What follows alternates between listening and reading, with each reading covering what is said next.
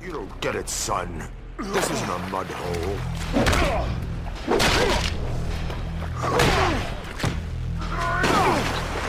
It's an operating table. And I'm the surgeon.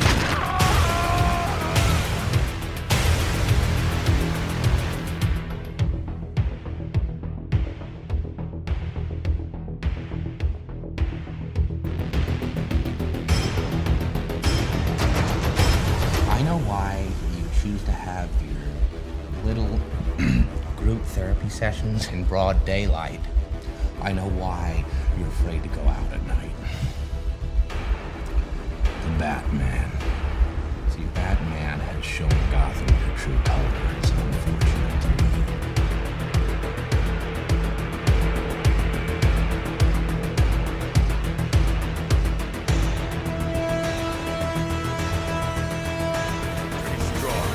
For some clown who thinks he's Batman. I am Batman.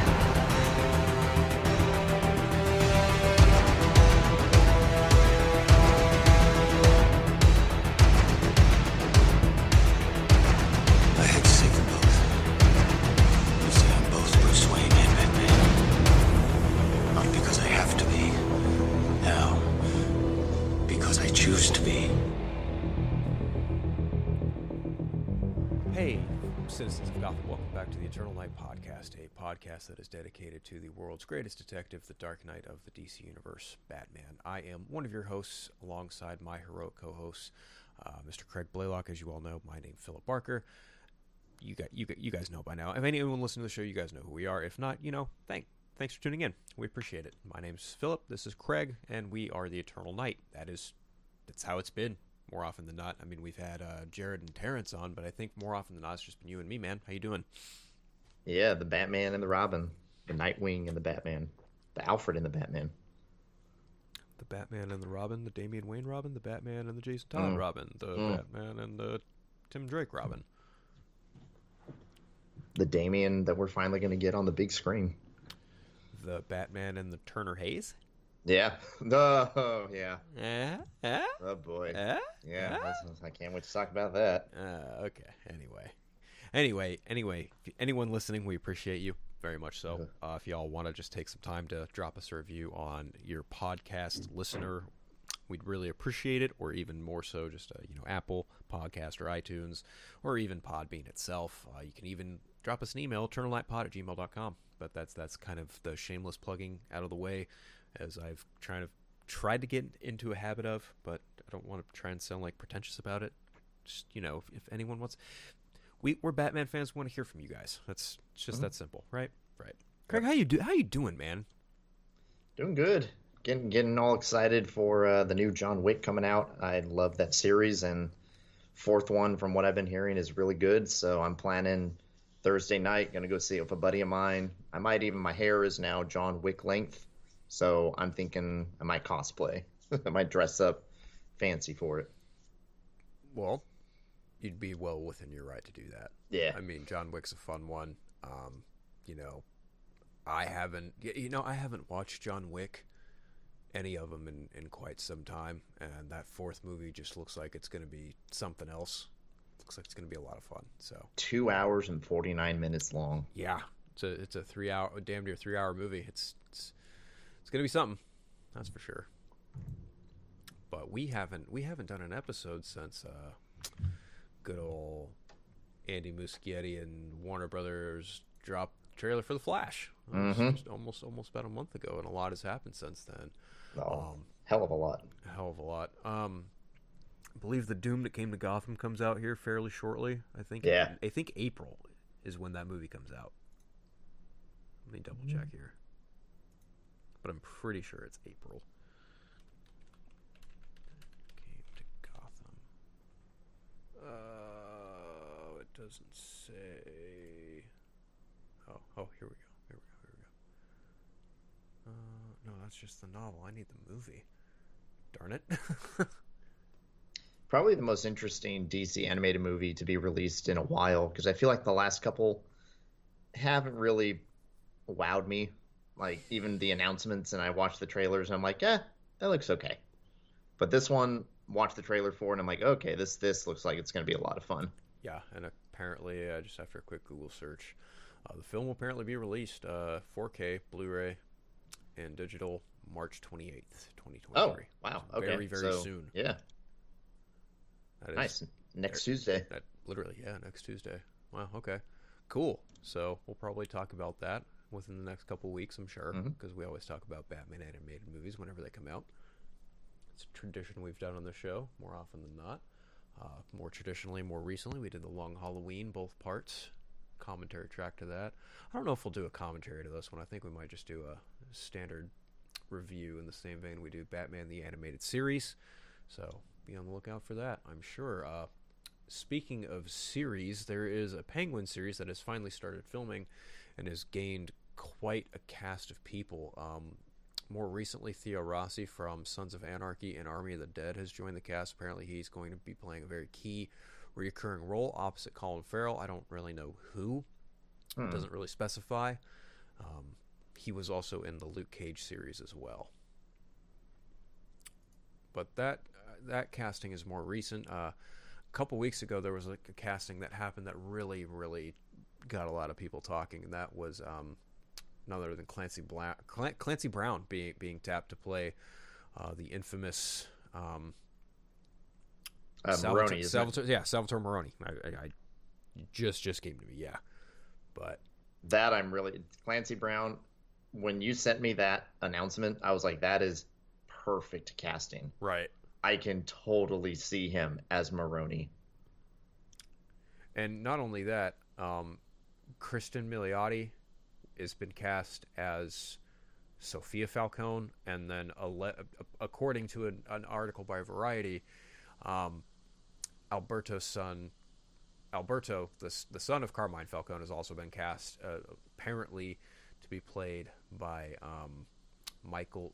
I hope I'm pronouncing this right, Michael Zegan. So it looks like to me that the Penguin series is really gonna dive deep into the wake of Carmine Falcone's fall and what kind of ramifications that has. I mean, you and I have talked more often than not in the past about how at the end of the Batman, like, things were bound to happen in wake of Carmine Falcone being gone and off the table. I mean, I think I might have even said something to the effect of, it wouldn't surprise me at all to see Salvatore Maroni pop up, and that's exactly what's happening in the Penguin series. I mean, I was off. I think I said it might maybe in the Batman too, but no, it's happening sooner, which to me is just even more awesome, personally. Well, and I think what I find most interesting about this show is it's going to give us that buffer between the Batman and the next upcoming movie. We're going to actually get to see like the ramifications of everything that the Riddler did, and we're going to get to see how the criminal element reacts to everything that's happened. Yeah, and I also think that just having that series in between the two films, which apparently the second film is allegedly starting its production sometime in November, allegedly the 23rd, November 23rd. That was recently put out there by longtime Batman producer Michael Uslan. So I would take that with a heavy implication more often than not. I think that date is bound to stick. For the moment, these things are bound to change. They can change. But, the Penguin series as of right now is filming in New York alongside, not alongside, but the Penguin series is filming there. I know the Daredevil Born Again series just started filming in New York as well. So that's cool. I wonder if there might be some kind of small little crossover tidbit going on. I doubt it because it's HBO and Disney, but hey, be funny if it did. But, yeah, I don't know exactly what is going to come from this Penguin series, but I just know that it's gonna deliver. I think when you're gonna center a story around such an iconic Batman villain who managed to survive the events of the first film. I mean, well, not manage. He obviously he survived, but it in a way that is very, I would say, classic with the character by just barely making out of it without getting scarred too bad. Yeah. Oh, and knowing the Penguin, it's going to be interesting what actions he takes in this series. Right, like what? Because like what is he going to do to get to that, that chair that he wants? Well, even just looking at like kind of elements of the Long Halloween, right? Like you have both Alberto Falcone and Sophia Falcone. Traditionally in the comics, Sophia is a bit bigger, and I don't think Christine Milioti is that at all. Yeah, but that's not at all the point. I think the point in terms of characterization and live action and bringing a character to life is what stands it apart and what makes it its own. So I think ultimately I think we're gonna see the power grab. We're gonna see that power vacuum that was hinted at the end of the Batman. We're gonna see that happen. We're gonna see, I think, honestly, there have been a couple different runs where the Penguin has often been at war with a couple other notorious crime heads. I could definitely see some to equate it to a TV show or TV shows that have like not high, but moderate levels of gang violence, or not even gang violence, but moderate levels of street level violence. You look at something like Breaking Bad, you look at something like Sons of Anarchy, you look at something like maybe The Shield, you look at pretty much, or even something like what was that HBO series John Bernthal was in? Either way, I think that the Penguin show is going to be a crime drama, and it's going to definitely showcase just how many of these powerful figures of Gotham we have not necessarily seen in live action take form. Whether or not, I'm curious to see what they're going to do with Alberto Falcone. Will they try and do a holiday killer type deal, or will it just be him as Alberto Falcone, the distant strange son of Carmine Falcone? That's what I'm curious about. I didn't even think about like the idea of like a pseudo Long Halloween type thing. That would be interesting. I mean, it just really feels like, Matt Reeves talked about that book the most. It really does feel like the general basis of his universe, which to me I'm absolutely fine with. I like that story. I know you like that story. We like the animated movie. We like the book itself. So it's, it's not for nothing. Pound for pound, probably one of the best Batman stories ever. So if you're going to use that as a foundation for your Batman in that universe going forward, hell, yeah, why not? And I'm really hoping that, I wonder if Theo Rossi might be cast as Harvey Dent. They're just not saying it. Yeah, that's true. I mean, the mayor made it a point saying that she was bringing in new people into Gotham. Exactly. Which I wonder if Bella Real might make an appearance in the TV show as well. Yeah.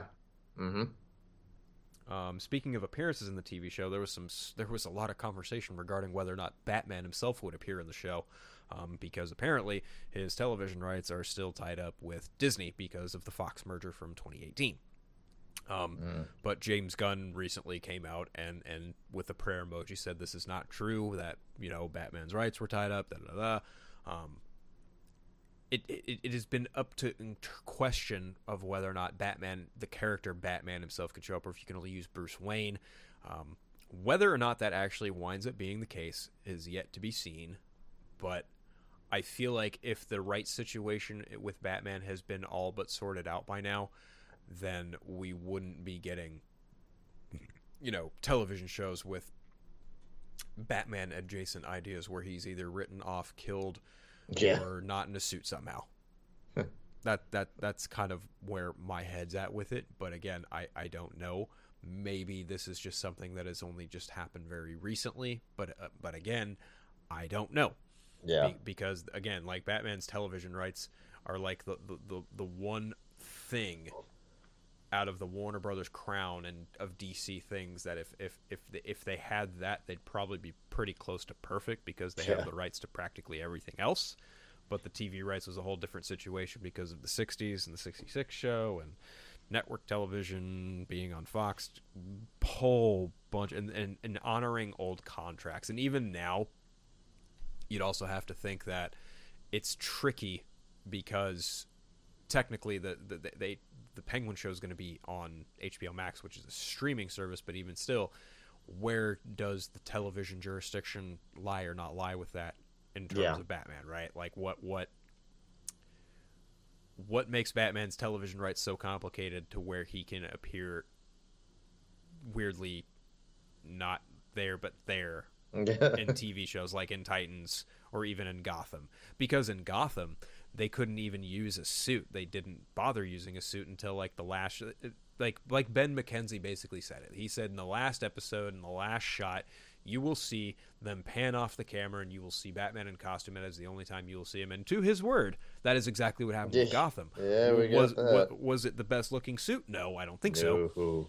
But to their credit, they honored that show and ended it the way they said they would, which, well, cool. But now there's another show out there that is kind of... This one's going to be tough to talk about. Here we go.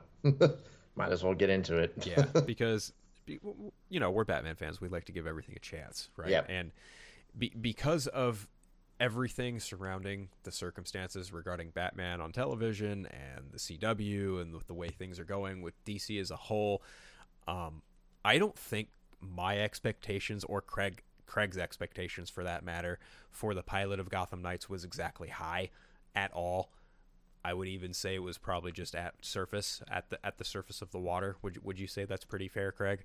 The key thing is the trailers did not help. No, let's just be honest. These were bad trailers. They just oof. I remember watching the first one and just going, oh yeah, this is going to be awful. Yeah, and those trailers, those trailers really didn't inspire confidence. But even then, the things we'd heard about it from the jump kind of also were just kind of eyebrow raising in certain aspects. I mean, Batman's no longer going to be on the board, but there's a Harvey Dent at play, and he's not Two-Face. There's an adopted son who is not any of the established sons that he's had in the comics. So there's really a lot of elements here at play where it's just like you have to really be, I would say, open-minded to just be like, okay, this isn't exactly what I'm used to. Yep. This new character, Turtle Hayes, is not any one of the Robins, and I've kind of accepted that. I'm not exactly fond of it, but it's like, fine, whatever. This show probably won't last long. It'll probably get a season, and that's it. Yeah. Because it was not talked about in the same way Superman and Lois was. I would say, though, ironically enough, that I think the pilot episode, and even just the overall idea of the show, I think there are some very interesting ideas at play, but I also think that some of the other ideas are vastly undercooked. Yep. Yeah, I think the general, both you and me, like both of us, I remember we messaged one another and we were both just kind of like, this isn't horrendous, but it's not good. Yeah, that's really what it boiled down to. And here's the thing, though, right? Like, it's not to say that the CW is cheap or anything like that. It's just network television, so their budget, and I'm not even using this as like an excuse or anything, but it's just the reality of the situation. Like, their budgets are not notoriously high, so you're only gonna get what you can do with it. And I think that's the best way I can say it. I will say that of the strengths it has, I do like the look of Wayne Manor. I do like the look of the Batcave a little bit, even if it is a little bare. I think by comparison to, say, Batwoman or even Titans, I think the one they used in Gotham Knights wasn't too bad.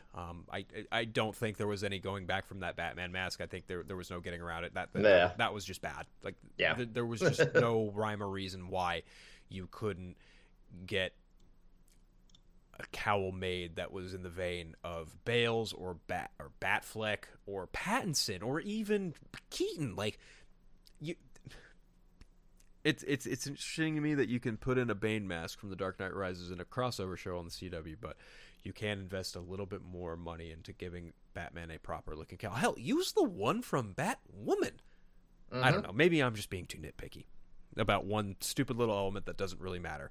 What matters is is the story that they are telling, and honestly of pilots and things in regards to Batman adjacent television that has been done in the last 10-15 years. If you're gonna ask me if you're gonna ask me which one of the 3 shows I would rather watch between Gotham Knights, Gotham, and Titans, at this point I'm almost bit more invested in Gotham Knights, simply because they approached it from the vein of, we don't really care about continuity that much, so we're just going to do our own, and that's totally fine. Whereas Gotham, it was kind of like, hey, we're going to do the story of Batman, but having Batman grow up after his parents' death, and they kind of shot that in the foot pretty quick because it became a villain of the week story by season 2, and it developed even worse into season 3, 4, and 5. And then Titans, well, I don't really know what I could not say about Titans that I've said in the past. I mean, it's very much a very visceral, real world grounded take on the Titans, and I'm still just not digging. I'm just not a fan of the way that show is written. Honestly, truthfully, I think if Gotham Knights is looking at the source material that Gotham Knights was playing with, right, by comparison of what Gotham played with and what Titans tried to play with, I think Gotham Knights is playing with the more interesting stuff personally, because to me, you have a Batman that's almost Dark Knight Returns-ish, right? Because he's got Carrie Kelly. Like, she's the established Robin in this story, and I think that's interesting. I'm not at all mad that she's a person of color. That doesn't bother me in the slightest. I'm sure that doesn't bother Craig either, but I know there are some dipshit fanboys out there going, why isn't she a ginger? She's not a ginger to hurt your feelings. Now go cry in a corner. But seriously, I'm not bothered at that by all. But they also picked a little bit from Scott Snyder's stuff too, because we're getting the Court of Owls, we're getting Harper Row and her brother. So I will say I was pleasantly surprised with the Court of Owls reveal at the end of the episode. I honestly, I'd heard whispers that they were in it, and it to me, it's funny that there are two stories out there with Gotham Knights now, and Batman's dead, and the Court of Owls are, and the Court of Owls are in there. Yeah, I find that hilarious. I find that absolutely hilarious. But I do think, in regards to the episode specifically, the chick who is heckling Harvey Dent about putting Turner Hayes behind bars, she's totally in the Court of Owls. Yeah, absolutely.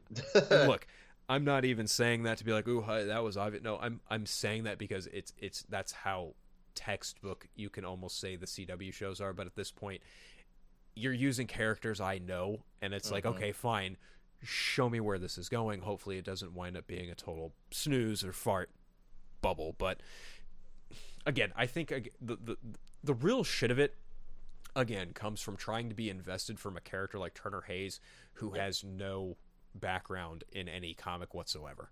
It's a completely new character made for the show, right? So it's really hard for me to, as opposed to maybe if they did someone like a Jason Todd or a Tim Drake or hell, even a Damian Wayne, it would be completely different. And that's where my main criticism of this show comes in. Like, overall, I do agree. Like, aesthetically, it looks pretty good. Given their budget, it looks fine. But my number one issue is emotional investment. Mm-hmm. And again, this is probably tied up in the whole Batman being on TV thing that you were talking about. So I'm very likely that that's why the show kind of started the way it did. But my key problem is, why am I supposed to be invested in how this adopted son, who has never, it's a brand new character made just for the show, why should I care about his relationship with Bruce when we didn't see a damn thing? And it is just nothing but exposition throughout this episode. Oh yeah, he didn't really talk to me that much, or yeah, he tried to care for me, and he just did it by spending money. I never really knew my dad, and all this stuff. It's just nothing but exposition and telling us about the relationship instead of showing us. And I've said that before on previous podcasts. Like, when you're trying to get people to emotionally invest in a storyline, you gotta show. You can't tell us. And I think, again, that really does just kind of go with the idea, again, like, this is a character who was made specifically for this show, and that's fine. And I think the actor did the best with what he could, no knock, right? But again, like, for hardcore fans like you and me who would feel more comfortable seeing like a Tim Drake or a Dick Grayson or Jason Todd, right? I also think that those characters might also not have been available because this was shot right around the time Titan Season 4 was doing too, and I don't think that they were in any communication to try and confuse people or felt that they might confuse. I don't know. Something tells me that they might have asked for someone and just been told no. I don't know. I would be interested to find out, like, what made them go with an original character. That's what I'm most intrigued by. Like, was this again a rights thing? Was this a timing, or was this someone like the writer of this show just went, oh, you know what, let's try something different? I mean, it could be any one of those things, right? I do think though that the wild card element of having Duella Doe, the Joker's daughter, in it is also an interesting plot point, because you do get that. Because you obviously they're trying to make Turner Hayes feel like a younger version of Bruce Wayne, just less detective. Like, he's clearly not that he's clearly not detective smart, right? Like, he's clearly just he's an orphan. He's really just kind of just an orphan, just like Bruce Wayne was, and we kind of only just have that bit to go off of, right? And we're gonna see like how he's going to have to clear his name, because the pilot of the show opens up with Batman dying, but then it's revealed that these 3 kids were framed, and it's made to look like Turner Hayes is the one who did it. And basically the short of it is Court of Owls is the one who's behind it, which shocks, that shouldn't surprise anybody. And that they used the gun that Joe Chill used to kill his parents to kill him. Exactly. So it's almost like a which I think in and of itself is thematically that's if you're going to kill Bruce Wayne and do it in a way that's tied to his past, I think there's something interesting there to explore, right? But I think you also had some thoughts about Stephanie Brown, who is a very prominent character in DC Comics. My main issue is just, again, it was just a lot of her presence in the show. It was just all exposition. Oh, you're my best friend. And then they're in the Batcave, and she's a hacker, apparently. Never knew that before, but she just is like, oh, with this, I can hack into any bank I want. And Harper looks at her and goes, all right, well, you're one of the best hackers I know. And I'm sitting there going, when was that? Where was that? I'm just like, stop telling me these things and show me. You don't have to like rush through this. Well, her father in the comics is Cluemaster. She at first becomes Spoiler, then she becomes the third Batgirl. She has a thing for Tim. She has a relationship with Tim Drake in the comics, pre New 52. She's a very prominent character in the Batman family. If you know how steep the line goes in terms of how many Robins and Batgirls Batman's had over the years. She's a very prominent character, and I think here seeing her with Turner Hayes, it just makes me wish. And again, this is just me kind of being that fan of kind of just pointing out they didn't really do a thing that I wanted them to do, and that's fine. But like when I see Stephanie Brown, I'm just like, to me, it would have just been maybe a little bit better had it been Tim Drake. But that their relationship was such a thing almost 20 years ago. Only a fan like me and someone from back then would really appreciate it. What they're doing now, it's kind of up in the air whether or not it would gel well. And obviously, for me, I'm looking at it and it's like, yeah, that's what it makes me think of. I wish it was that, but I guess it's not completely terrible. I mean, to me, it kind of feels like there's a little bit of hope there that maybe since they are using Stephanie Brown, maybe they'll put her in a Spoiler outfit. I don't know. Yeah. This is the CW we're talking about. They are very notorious for doing things not in the books, so who knows? Overall, though, I do think that excuse me, that again, I'm not completely turned off, but I'm not 100% invested. Yeah, I'm interested enough to just see where it goes, but at the same time, I'm like, I just have a feeling it's going to take a dive at some point. It may.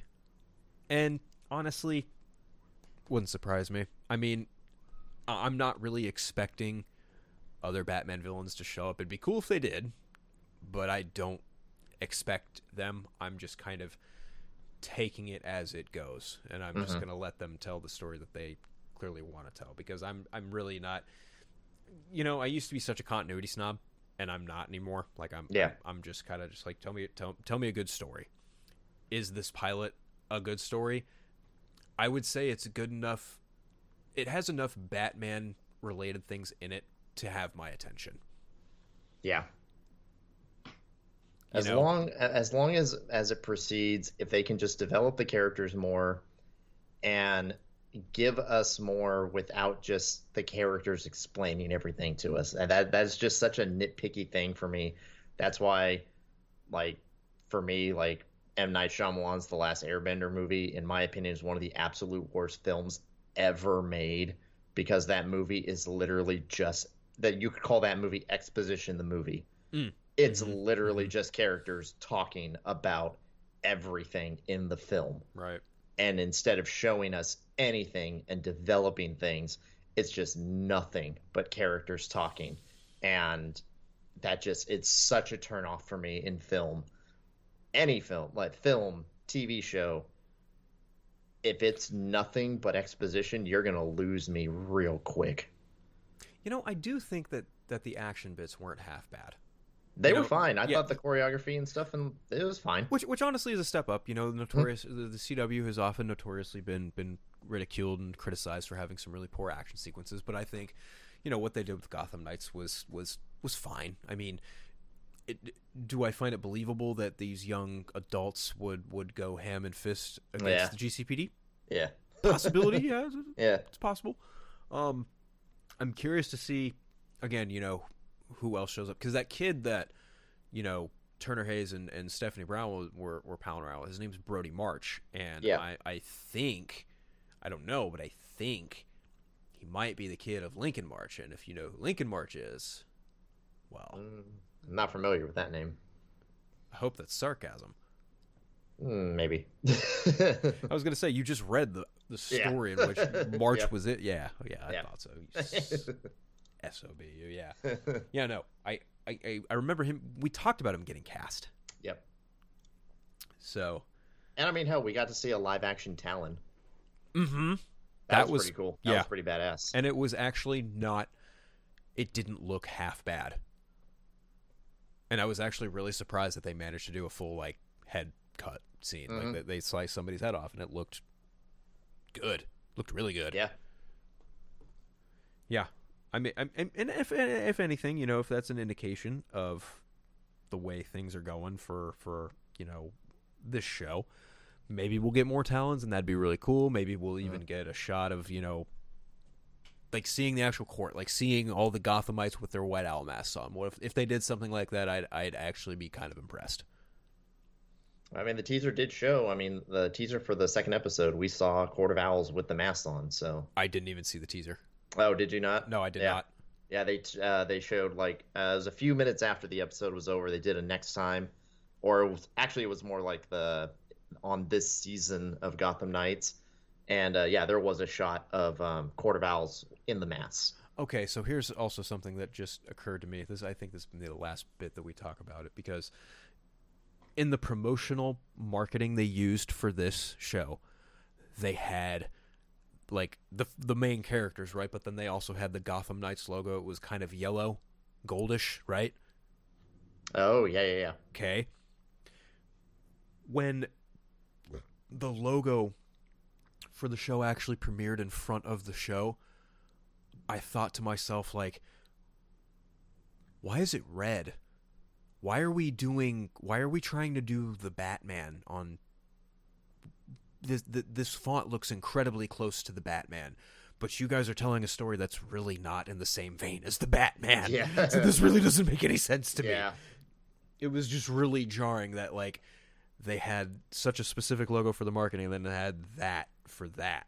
Yeah. And it was just weird to me because every other CW show, they've showed the logo and it's been the logo for the show and it's virtually the same most of the time. So it's like, what happened here?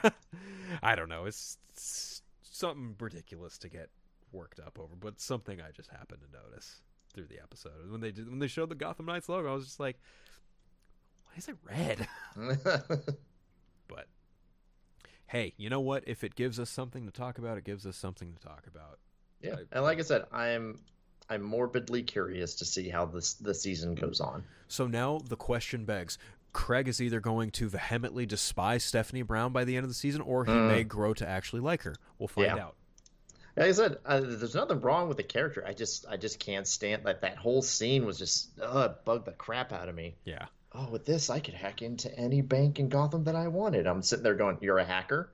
Cool. When did that happen? When did you explain that? When did you show that?" So, do you think Carrie Kelly is going to teach Turner Hayes how to fight? I think so. I think so too. Yeah. I think that's exactly where that's headed. That's what I think is going to happen.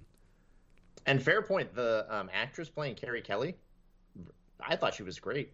I thought she was out of all the characters and all the actors so far in this. I mean, obviously, Misha Collins as gotta give a shout out to Misha Collins. He did pretty great as Harvey Dent. Although I will say that his wardrobe was just.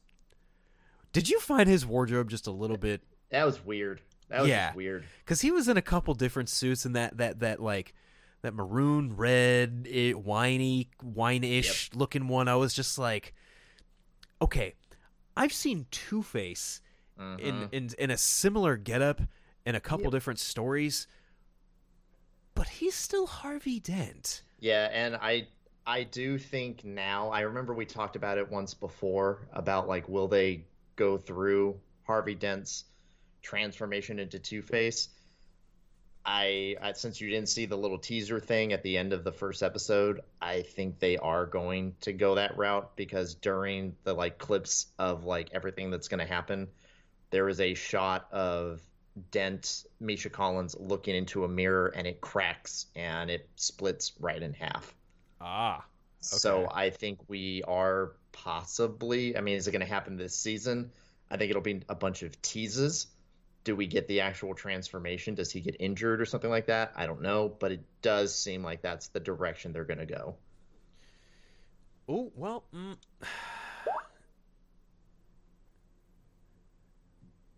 Did you just send me something? Yeah, I sent you the image of the core vowels. Okay, I'll take a look.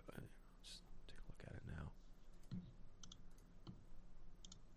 That was the shot that I saw in the little teaser.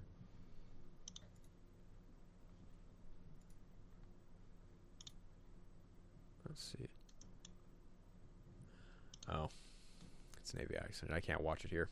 I'll look at it later. But yeah, it just occurred to me. I just remembered in The Dark Knight Returns, Harvey Dent actually gets his face cured.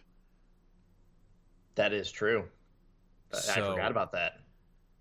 Is this a healed Harvey Dent, and does he relapse? I don't know. Like, what if they didn't address that? Like, what if? I mean, I feel like that they might have clarified he might not have been turned ever, but I also remember Misha Collins saying something to the effect of, "This is like if Aaron Eckhart's Harvey Dent didn't get turned and spent years battling Gotham and just became colder."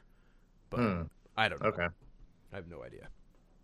But it is interesting to think, like, there is the Carrie Kelly Robin situation. There is, like, Batman is like dead, right? He's older, obviously, and then there is also the fact that Harvey Dent is not scarred as Two-Face, and there is no more Joker as well. I think the Joker's daughter even outright said, like, your old man killed mine, which kind of struck a chord with me a little bit in terms of, okay, Warner Brothers clearly just does not care that Batman kills. Like, they don't care. They really don't. In this universe, the Killing Joke is canon. Yeah. I think it's, again, kind of funny that once again Batman, a version of Batman has killed the Joker.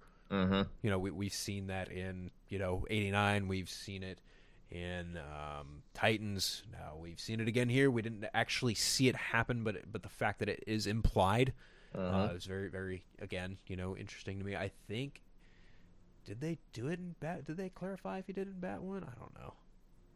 I never watched Batwoman. I know in Titans they made a. Oh yeah, they made they it very clear in that one. They did twice actually, at the end of season 1, beginning Yeah. of season 3. Yeah, which I will never understand. But anyway, overall, I'm looking forward to it. What is it? Tuesday nights? Tuesday nights. Yep. Tuesday on the nights. CW. We'll see what happens with the next episode, I suppose. Yeah. Also, considering that we put out episodes, you know, every other couple weeks or so, we might, depending on how much time has passed, we might do episodic chunks of CW Gotham Knights. Not really sure how we're going to talk about it going forward, given our crazy ass schedules, but we will make it happen, I'm sure. But yeah, that I think does it for updates and news and reviews for shows. Just off top, real quick, I would probably give the pilot of Gotham Knights like a 2.5, maybe. You know what? I'm gonna feel generous. I'll give it a 3 out of 5. But I'm just being nice.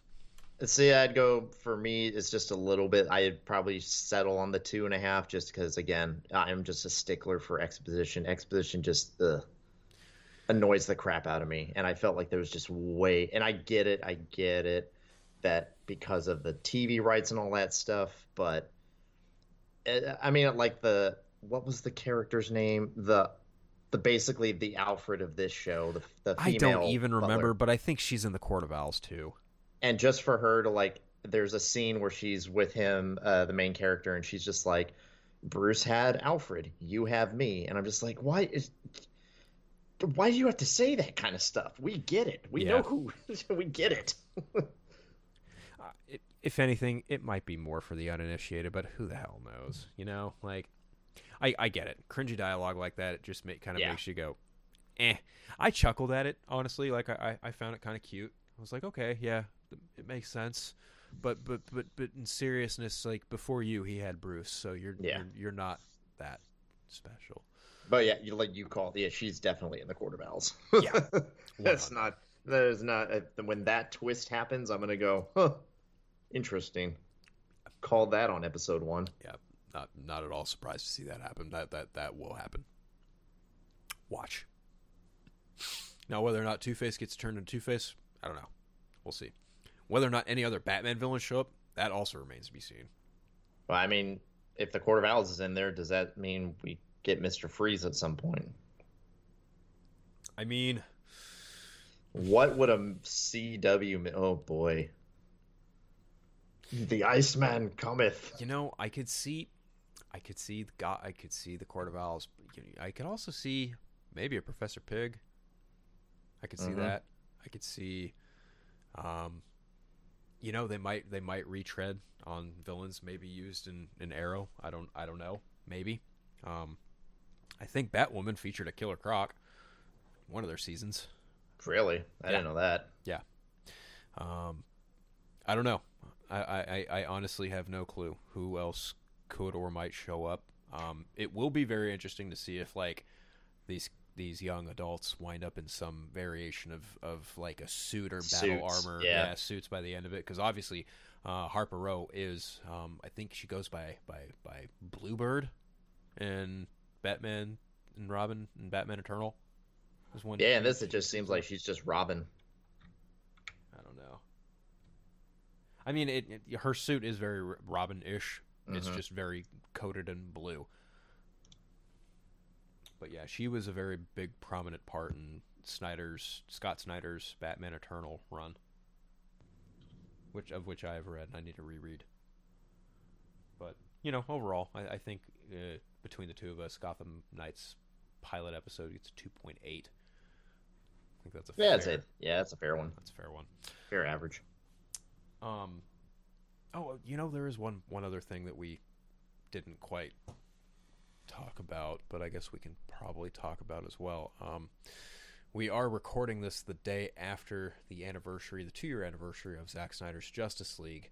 Mm-hmm. And Zack Snyder himself was actually just on a live stream today, as of this recording, March 19th, detailing his convention that he's going to hold, his second convention, commonly referred to online as SnyderCon. It will be held in Pasadena.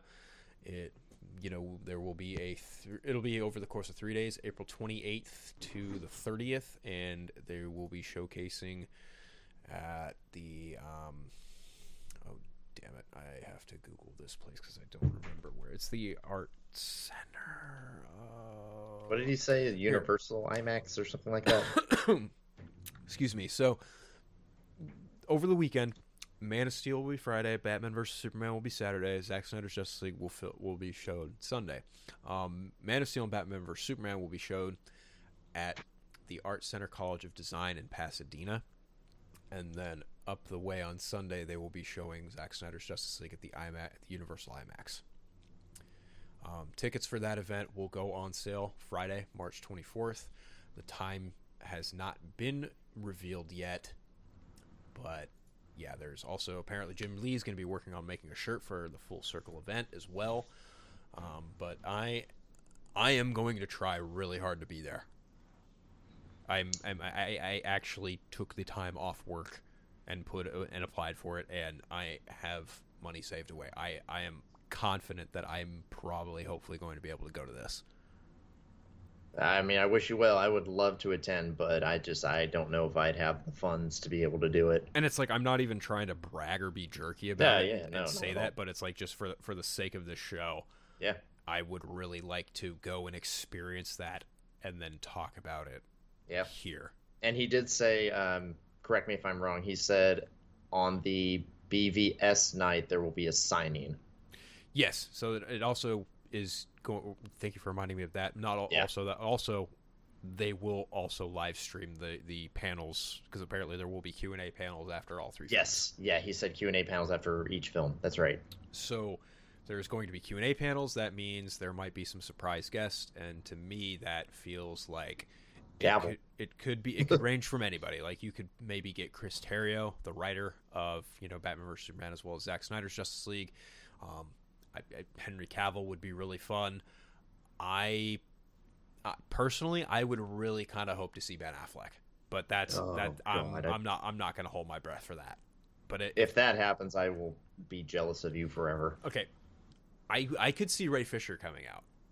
Yeah, I could absolutely see Ray Fisher coming out. Maybe Jason Momoa. Maybe Gal Gadot, possibility. Very strong possibility, I think. Honestly, I think if you got any of them, maybe the Trinity. Yeah, maybe have all of them. I mean, if he had the six, that would be sweet. That would be super sweet. Jesse Eisenberg, maybe, for the BVS night. Don't play with me like that. Don't play with me like that. Jeremy Irons. That'd be cool.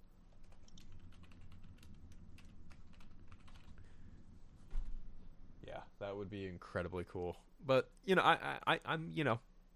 not holding my breath. I'm not going to get my expectations too high, but I will absolutely try, and I'm going to make sure that I am there for that.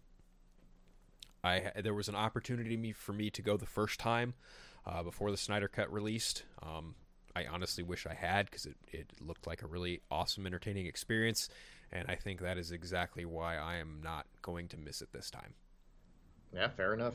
'Cause I mean, I don't know if anyone knows who's listening, but I really don't do much with my personal life. I work, I come home, I go hang out with a couple friends and hike and a couple other things, but I really don't take vacations or do anything for myself. So this would be a first for me, and I really do want to do this, and I'm gonna. So I will be there, and I will be reporting. I will be on the ground. I will be having a good time with all the other people in the fandom, and it's gonna be great.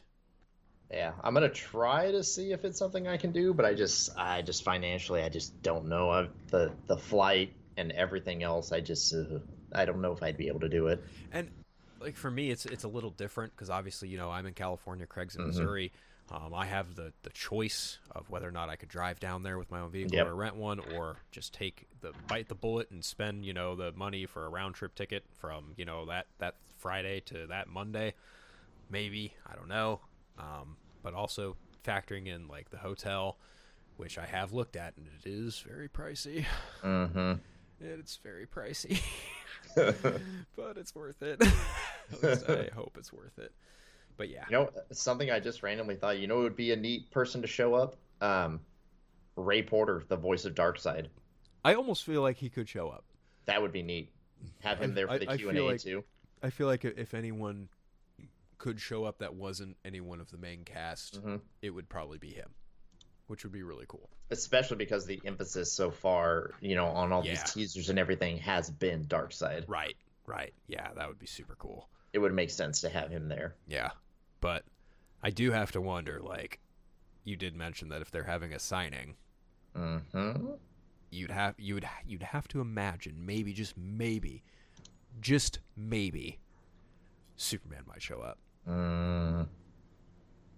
Which, okay, there would be tears. Here's one for you. Yeah. In the event that I go to this, right? In the event that I go to this, if I were going to ask Henry Cavill anything, I would ask him what it was like working with Christopher McQuarrie, but I might also ask him if there are any story beats, or at just the very least, what villain Christopher McQuarrie had in mind for the Superman story he had. Yeah.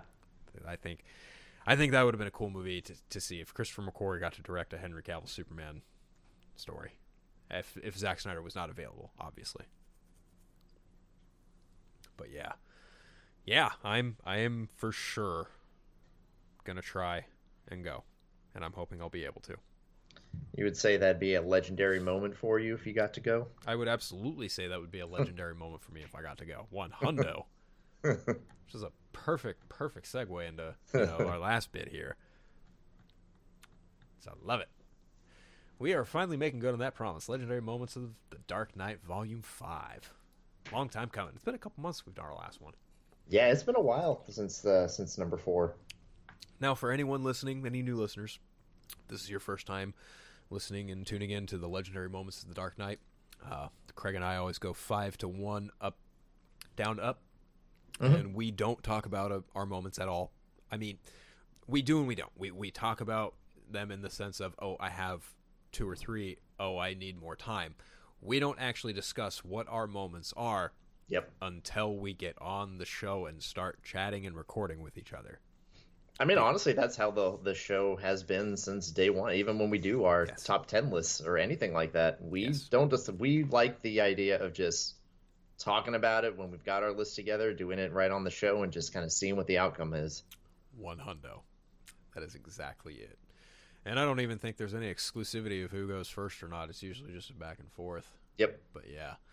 I don't know, Craig. Do you want to go first or should I? I can go first. Okay. And again, right. too, this is for those that have not heard us do the legendary moments, it's anything. It could be from film. It could be from comics, TV shows, animated movies, hell, even podcasts. I know Spotify has that exclusive Batman show. I haven't listened to it, but I mean anything HBO has a few involving Batman. HBO has a few of their podcasts too. Oh, do they? Yeah, HBO has. I know for sure HBO has one Batman podcast because I've listened to it falling asleep before. Not because I thought it was boring, because I thought it just made good noise to fall asleep to. So yeah, so my first one is from a film. Okay. And it's actually when I was trying this one, it's getting harder and harder, obviously, to do these lists because we obviously kind of you blow your load on those first couple ones because you talk about those most iconic moments, and now it's kind of like, all right, so what other ones had kind of an impact? But so yeah, for me, this is a scene from Batman Forever, and it's one of my favorite scenes in the whole movie because it is, for as much of a tonal change as Batman Forever was when you're jumping from the Burton films to the Schumacher films, to me there is one key scene in Batman Forever that just to me almost like paid respects to Burton's films. It was, for as goofy and as, kind of campy that Schumacher's films is, Yeah. this scene really stood out. And it's the scene where when Batman is chasing Two-Face after there was a big fight scene during, like, when Riddler was dancing with, like, Nicole Kidman's character. Right. Two-Face Down shows the tunnel up, his with the goons. fire. Yeah. Yep. Yeah. So why Batman, can't you just die? Yep, that's Yes. exactly the scene. That scene So, rules. He chases after Two-Face, ends up falling down this tube where Two-Face kind of had it set up so that they could trap Batman. And he lights, or he shoots it's like a shotgun looking thing. I don't even know what kind of gun that was. Yeah. But it basically lights these flames up, and all this fire is just heading towards Val Kilmer's Batman. And he ducks down and he wraps himself in his cape, and he hits a button, and basically it becomes like a fireproof cape. Yep. And the fire goes through, and Two-Face is laughing. So I love the theme to Batman Forever. That theme that they've got for it is just so good. And as Two-Face is laughing, Batman comes running through the fire with the theme picking up, and just loud and bombastic. And then Two-Face looks at him and just goes, "Why can't you just die?" Right. Then he And drops it's just yep. He drops the sand on him, then Robin saves him. Yeah. Yep. Yeah. That scene is, we talk about Batman Forever a lot. I mean, a lot of Batman fans who are a lot older than us probably clown that movie, and that's fine. Like, they think it's goofy, they think it's silly, they think it's not Michael Keaton, Tim Burton's dark and serious, gritty Batman. And okay, that's fine. But for Craig and I think that film just has such a special place in our hearts because it is really evocative of that really campy feel that Batman can dip into. And I feel like with Forever, it taps into that campy feel, but it just still, to me, unlike Batman and Robin, it does kind of still have that like slightly darker edge to it. That just like the camera shots and the lighting is still, there's still a little bit of Burton-esque to it. Still goofy, still over the top. I mean, you got Jim Carrey as the Riddler, so I mean, right there, you already know it's not going to be taken nearly as seriously as Batman 89 or Returns, but it's just still a hell of a lot of fun. Yeah, not only that, I think this actually might be a controversial pitch take right here.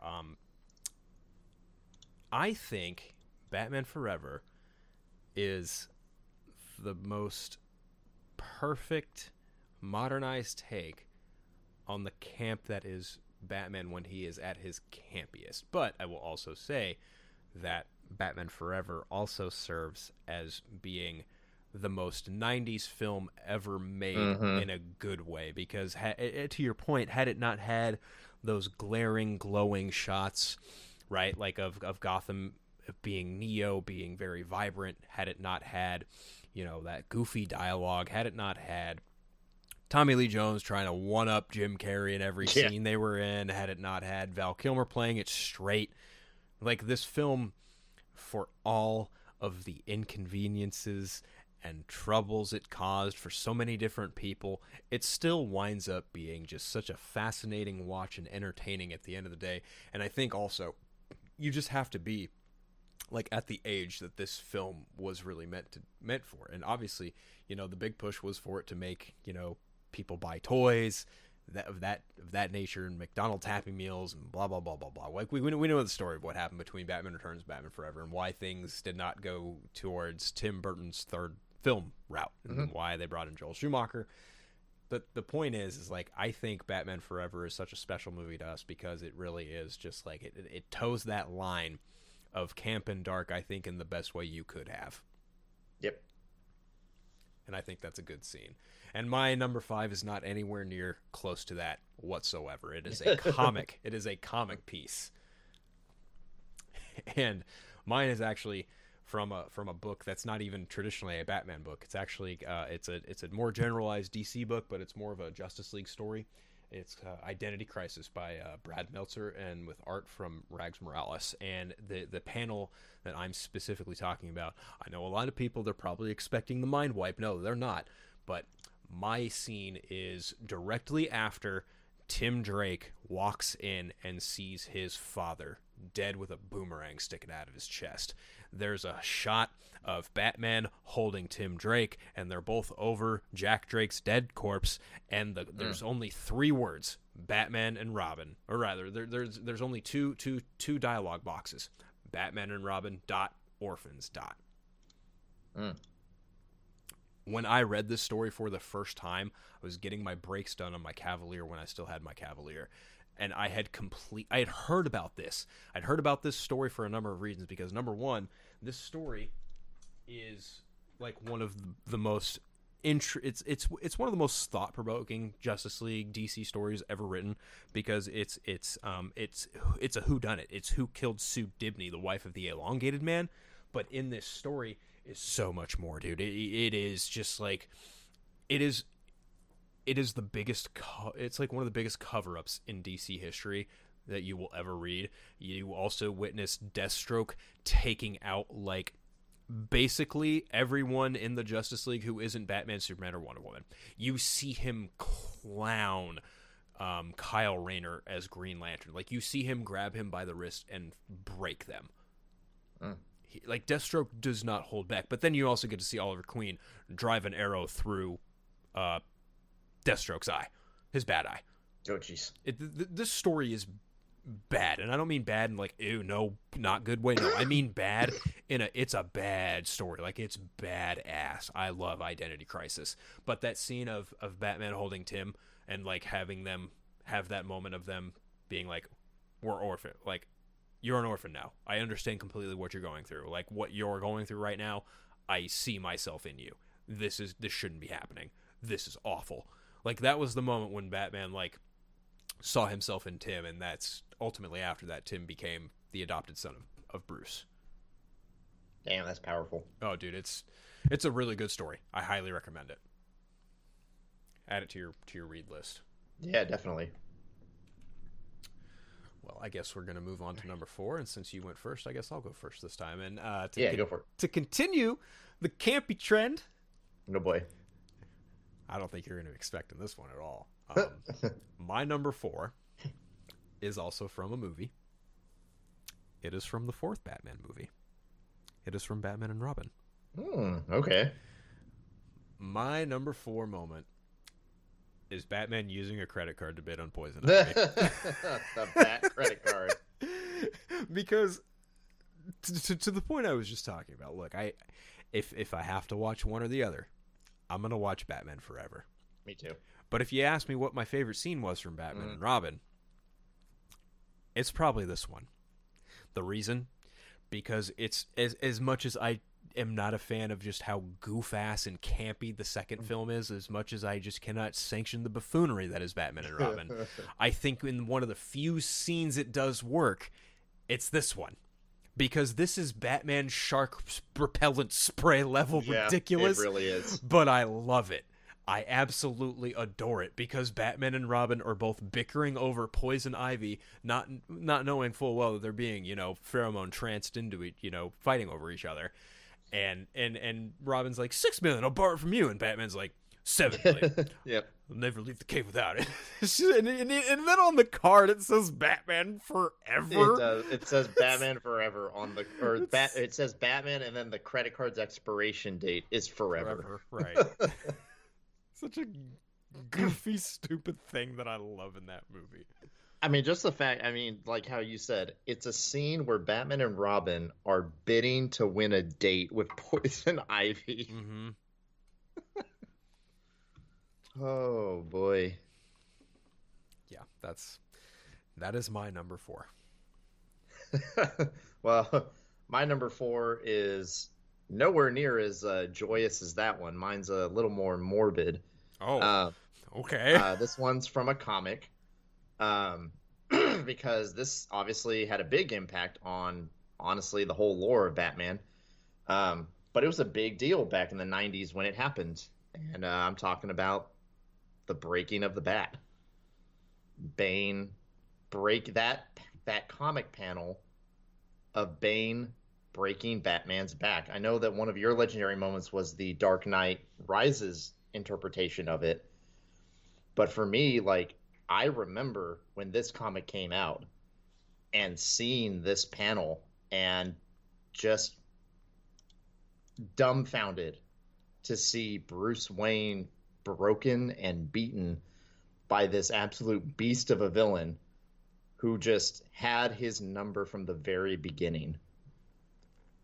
And it's just shocking to see that panel where it's just Bane saying break you and cracking Batman's back on his knee. Mm-hmm. It just, man, that that was a big deal back then. I remember there was obviously the death of Superman back in the 90s as well, but I think this predated it. I think the breaking of the bat Nightfall happened before the death of Superman. They happened around the same time. Did they? Oh, Yeah. okay. Yeah. Death of Superman was 92, Nightfall was 93. They were happening Okay, so yeah, so near it happened concurrently. actually after. Yeah, okay. Yeah, they were happening near concurrently. Okay. So But yeah, it was just that was just real. And obviously, does the Nightfall storyline gets a little wacky after that? Yeah, but I mean, it kind of in the same vein of where, you know, the campiness of the Schumacher films and stuff. This Nightfall storyline is total 90s. It's completely 90s. it's 90s comics through and through, 100%. Absolutely. Because you know, Batman Bruce does get someone to take his place, and we get the hilarious that suit, the 90s. I guess you would say the Azrael suit. I guess you would say Asbats. Asbats, yeah. Asbats is what it's commonly referred to as. But yes, the Azrael Batman suit. Yes. Yeah, and I mean, you just got this basically like RoboCop-esque Batman suit with lasers, and he's got like metallic claws on his fingers, and he just goes around and kills anyone that has anything to do with crime. And the fact that this was the moment that kind of changed that, it was almost like they were trying to show like how edgy Batman could become once Bruce is taken out of the picture. I think if you look at 90s comics, it's all pretty edgy, more or less. I mean, this is the era where Spawn and stuff like that was coming out. Right. So DC's sitting there going, well, what do we have to do to show that we can be just as edgy? And then after that, you get into the heroic, or rather the gold. No, this is the heroic age of comics, because the heroic age of comics is when things start getting a little more cerebral. You get people like Grant Morrison out on there, and they're doing really integral things with Justice League and making things feel really big in scope and scale. But yeah, in terms of just the 90s, Nightfall, Death and Return of Superman, you know, this is all stuff that is as old as I am. Like, so getting to read it after the fact was certainly something. Nightfall was actually one of the first stories I ever read. It's one of my favorite Batman runs. I kind of wish that they would condense it and do like a mini, not even a mini series, but like a trilogy, like an animated trilogy of this story. But I don't think it's ever going to happen, because it's just such a big story that you just can't, there's too much you can't not put in. There was a lot. That storyline was huge. Long. There's a really lot huge. that happens in the Nightfall storyline. Yeah, because not only do you have to deal with, you know, Bruce recovering from his back, you also have to take into account like John Paul Valley, Tim Drake, Nightwing, like everyone else, Bane. Just there's a lot that goes into Nightfall, and it's a worthwhile read, but it's a read. It's quite the read. Okay, I think we're on number 3 now. Yep. So my next one, number 3 for me, this is a scene from a film. Mm-hmm. It is from Batman Begins, and it's one of my favorite scenes with him and a character that I just overall, I think I've said this before, just didn't particularly care for. I was not a fan of the Scarecrow in the Nolan films. Yeah, as you mentioned. Like the actor, but just the character himself, take him or leave him. But there was one really great scene, and that is the scene where Batman uses his own fear toxin against the Scarecrow. Yes. And Mr. what I think he says right now. yeah, I think he says something along the lines of like, "Taste of your own medicine, doctor." Yeah. Yep. And sprays him, and Crane looks at Batman, and it's this just demonic looking thing with like black ooze coming out of his mouth. Yep. And it was a great scene, because to see the Scarecrow get the tables turned on him, which we've seen in the animated show, you know, Batman's used his own spear toxin against him in that, but for it to be in live action, and fair credit again to Nolan, he knows how to shoot these scenes. It was a great, really well done shot. Yeah, it was just, I really, really liked that turning point in that storyline. Yeah, I'm a fan of that. I do like Cillian Murphy as the Scarecrow. I think of that film in particular, in regards to the Scarecrow, I think that scene was probably pitch perfect in regards to how you could showcase that something like that going down. Showcasing Batman as literally being just this fearful being with just this black ooze coming out of his mouth, and just showing like what Crane is doing to all these people. Now he's getting a dose of it himself. It's brutal. I enjoy it. I mean, I'm right there with you in that I'm not really a fan of the aesthetic choice. Definitely more so in the latter half of the film, where he's got the mask, and he's got the long Arkham straight jacket on. That feels a little more Scarecrow to me, but just his mask and the suit, I was like, not so much. Yep. My number 3 is again kind of on the opposite spectrum. Wow, mine is really just a bunch of funny stuff. The last one, no, but everything else, yes. Yeah, my number 3 is from the Lego Batman movie. Oh, okay. It's been a long time since I've seen that. I recently just rewatched it with my nephew. He's starting to, get into Batman and Spider-Man. He's having a good time. Every time he sees Batman, he says, "Batman!" he gets it. He gets it. But I turned on the Lego Batman movie, and he watched it to his credit for a good half hour. You know how 3-year-olds are. They oh yeah, they'll be interested, and then shiny thing. Yep, bingo. But my it's Password to the Batcave. Iron Man sucks. Yeah. I don't know why. That's right. It's just ever since I've seen that shit has just cracked me up. Yeah. No matter what, like that to me is just, that will never not be more legendary, especially considering. Because, like, let's face it, right? Like Batman is the top dog of superheroes on box office if you do not talk about the Avengers. Like, the Avengers' success does not happen without Batman's success from The Dark Knight. Okay? Yep. And so the fact that in this animated movie there is a literal joke where this version of Batman's password to the Batcave is Iron Man sucks, makes me just, as much as I do not participate in that pissing match, as much as I am just not a fan of that tribalism, as much as I am just not a fan of any of that bullshit, that still makes me laugh. Because you remember getting into online fits and arguments about people who were just like, they would take like the real hard Neil deGrasse Tyson stance of, oh, Iron Man's got a nanotech suit, he would whoop Batman's ass. I'm just like, no, he wouldn't. Batman would clown Tony Stark 10 ways to Sunday without even trying. Yeah. And I have buckled nerds with this argument. It's really not hard. It really is not hard to make a case for why Batman would beat the shit out of Tony Stark. It really isn't. And believe me, if you feel that Tony Stark can whoop Batman's ass, by all means, write us in. Let's have this conversation. I encourage this conversation because I love telling you how wrong you are. And that is the only time I will ever tell anyone how wrong they are. Because let me tell you something. The only right or wrong thing about anything in the world is that the right thing is that Batman will always whoop Iron Man's ass in a fist fight. Yep. I don't care what anybody says. Those are facts. Because Batman has 128 different styles of common fighting styles under his belt. Iron Man has a bottle of whiskey under his belt. Mm-hmm. And to even point the finger even further, Iron Man downloaded Captain America's fighting styles and fighting techniques and still got his ass kicked. So I do not at all entertain the idea that Iron Man would beat Batman's ass in a fight. So hence why when Batman says his password to the Batcave is, quote, Iron Man sucks, I applaud that. I appreciate that. I laugh at it. I love it. It is great, and it is, wait for it, legendary. Yeah. All right, awesome. That was Yeah. great. I'm gonna have to go back and watch it. It's been a couple of years since I sat down and watched it. Dude, such a funny movie. Such a good, fun movie. And it's a Batman movie. Batman can be fun. And he can be dark. And he can be campy. And he can be serious. And he can be real world. And he can be supernatural. And he can fight Superman. And he can fight a Zodiac Killer Riddler. Batman's just all over the place. Okay, my number 2.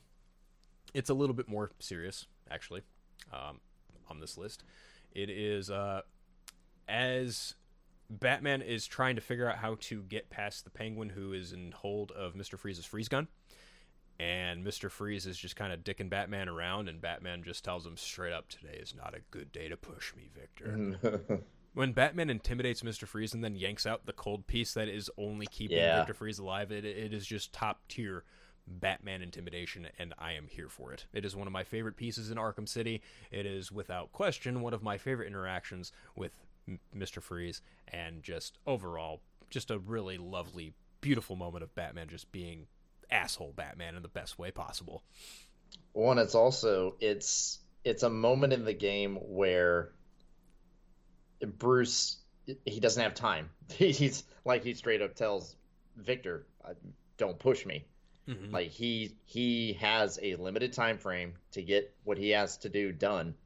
He doesn't have time for this. Yeah. And it shows you just how capable Bruce is of killing someone, and how easy it would be for him if he were to cross into that dark side. Yes. Which actually kind of goes right into my number 2. Mine's also a little bit on the darker edge. It's something that I remember this many, many years ago when I first read this storyline. I'm talking about the final panel of The Killing Joke. Ah, okay. Yes. Just something that has been debated nonstop, something that people have been talking about for years and years and years. Did Batman kill the Joker at the end of The Killing Joke? And I would have to say, pretty sure he did. Just that panel, that storyline, The Killing Joke. I was pretty young. I think actually, Killing Joke came out in 86, I think? 88. 88. No. 88 is Death of the Family, my bad. Okay. 80, I think you're right. I think it is 86. Hold on, let me check real quick. Clacking away on that keyboard. Yep. I got a loud one. Yeah. Let's see. Killing Joke. 86. Yep. Okay, so you're right. I was a year old, so didn't get to read it back then. But I do recall going to the comic store and picking up the graphic novel and reading it. And I mean, you really see The Killing Joke is something that I think will never get old. I mean, look where it is now. Yeah. And the impact of that storyline, to see not only what the Joker is capable of, but again, at the very end of it, what Batman is capable of. Just like you were just talking about with Victor Freeze in that game. Batman is so capable. He has the potential. If he were to turn to that dark side, the amount of damage, the amount of death that man could spread. And this is a storyline that shows you just it takes one bad day for someone to go over the edge. And there's just something very creepy also in that panel of to see Batman smiling and laughing. But also just that laughing slowly turning to like this evil grin as he puts his hands on the Joker. And then for the panel to slowly go down and the laughing kind of goes a little bit less and less to the point where all you see is just rain and nothing else. Yeah, I'm not really sure about the ending of The Killing Joke. I don't really have a one way or the other about it. It's really just I don't know. I think it's plausible, but I'm kind of leaning towards a no personally. I never really interpreted it as Batman killing the Joker at the end of that story. I think they just kind of both had a laugh and it just kind of turns into that. But That's just which honestly makes it even creepier. To be honest, it's ambiguous. It's very ambiguous. I know Grant Morrison has some very choice words in regards to that about the ending of that story. Me personally, I just don't know. I don't even feel like asking Alan Moore that because he's well, kind of wicked, twisted in his own right. So yeah, that's a good choice though. I do like that. Wow, we're already at number ones. Mm-hmm. Cool. So, I believe it's up to your go, buddy. So number one for me it's from another film, and this is from Batman Returns. It's one of my favorite scenes in Batman Returns. Probably one of the best shot moments, best character moments. The dance scene between Bruce and Selina Kyle. Ooh, that is a good one. That scene, I watched it again just before we started. It chills, man. Just straight up chills. Michelle Pfeiffer does not get enough credit for her portrayal of Selina Kyle. No, she doesn't. did such a damn good job in that film, playing this character that is just so broken and so torn between who she was and who she has become. And nothing says that better than that scene where her and Bruce, so they meet up at this gala. And one thing I did notice, and I just never paid attention to it, because again, I mean, I watched this movie a lot when I was a kid, not so much, as a teen and as an adult, but now going back and rewatching it, yeah, there's just very subtle things. You notice in this scene where they're dancing together, they're at a costume gala where everyone is wearing masks. Yes, before the Penguin makes his final grand entrance, yes. Yep. And do you notice that every single person in that gala is wearing masks except for the two characters, except for Selina Kyle and Bruce Wayne. Yes. And just their dialogue, the chemistry between Keaton and Pfeiffer is so good. And when Bruce says something along the lines of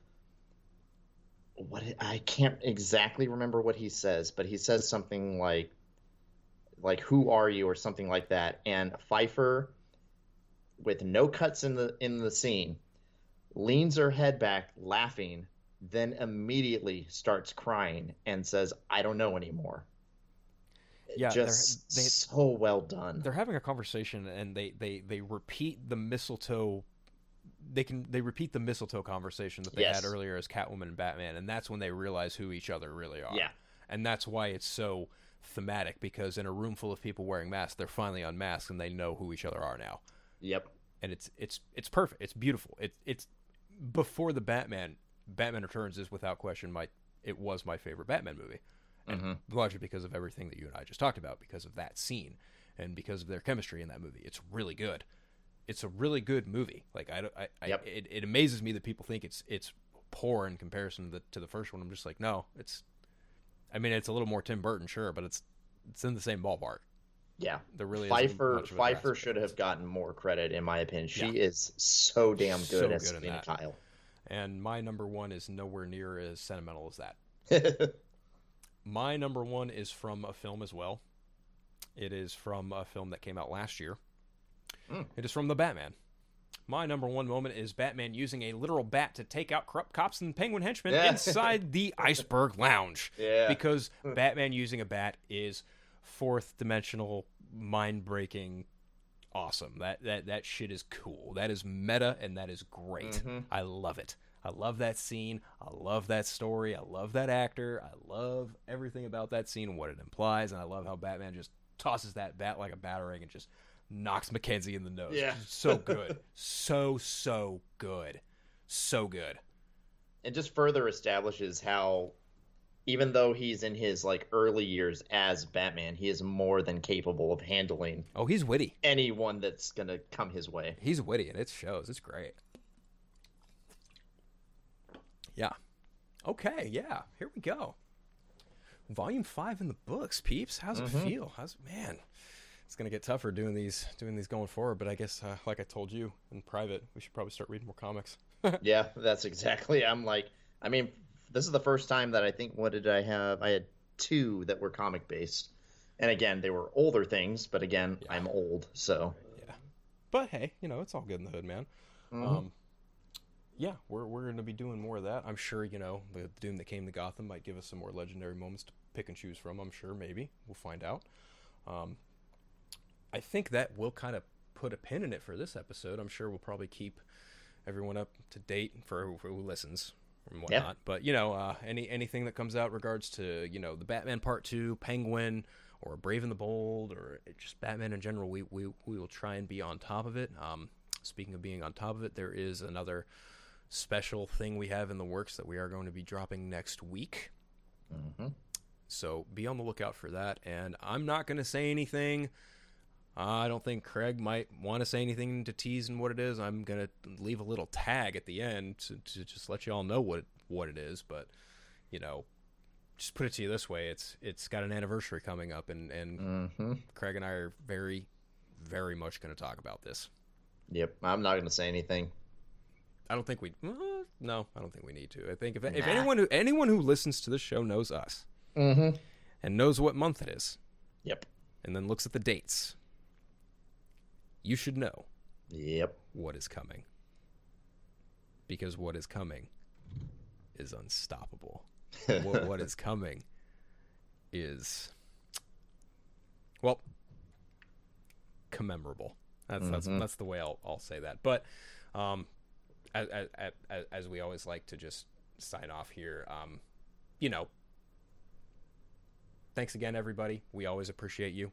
Feel free to follow us on social medias. I mean, I have my social tags, but it's all just the same name, just at Unfiltered across Twitter, Vero, Instagram, whatever. I think, Craig, you're only just back on Facebook.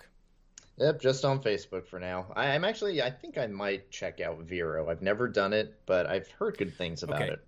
Just real quick, Vero is basically Twitter without the nonsense. I'm all for that. That's the whole reason why I haven't gone back to Twitter. It's artists sharing art, and that's really what the experience is about. So, yeah, we have that. So, hey, if Craig makes a Vero, I'm sure he'll share it with us going forward. As always, again, friendly reminder, feel free to drop us an email, eternalnightpod@gmail.com. Feel free to follow us on Twitter or Facebook, TEK_podcast. And, hey, leave us a review or whatever. We'd really appreciate it. But until then, keep it classy in this cave. Stay safe as always. Take it easy. Have a great day or night, whatever your listening preference is. Devils don't come from hell beneath us. They brought their warrior. No, they come from the sky. The world has been so caught up with what he can do that no one has asked what he should do.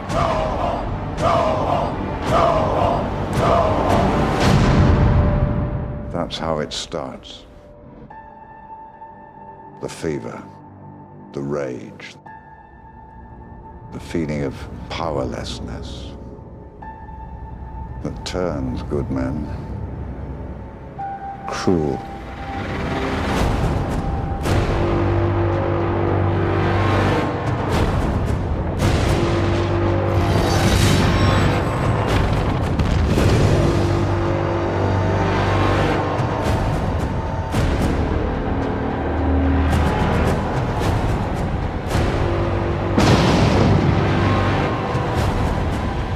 Tell me, do you bleed? You will.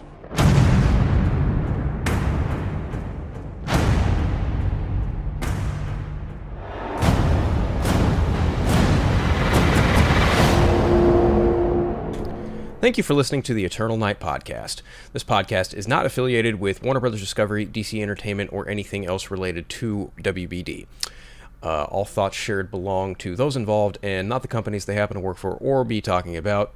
If you would like to follow along the show, you can follow along on Podbean or iTunes. Feel free to drop us an email at eternalnightpod@gmail.com. You can also follow us along on Twitter and Facebook. Just search for TEK_podcast. Thank you.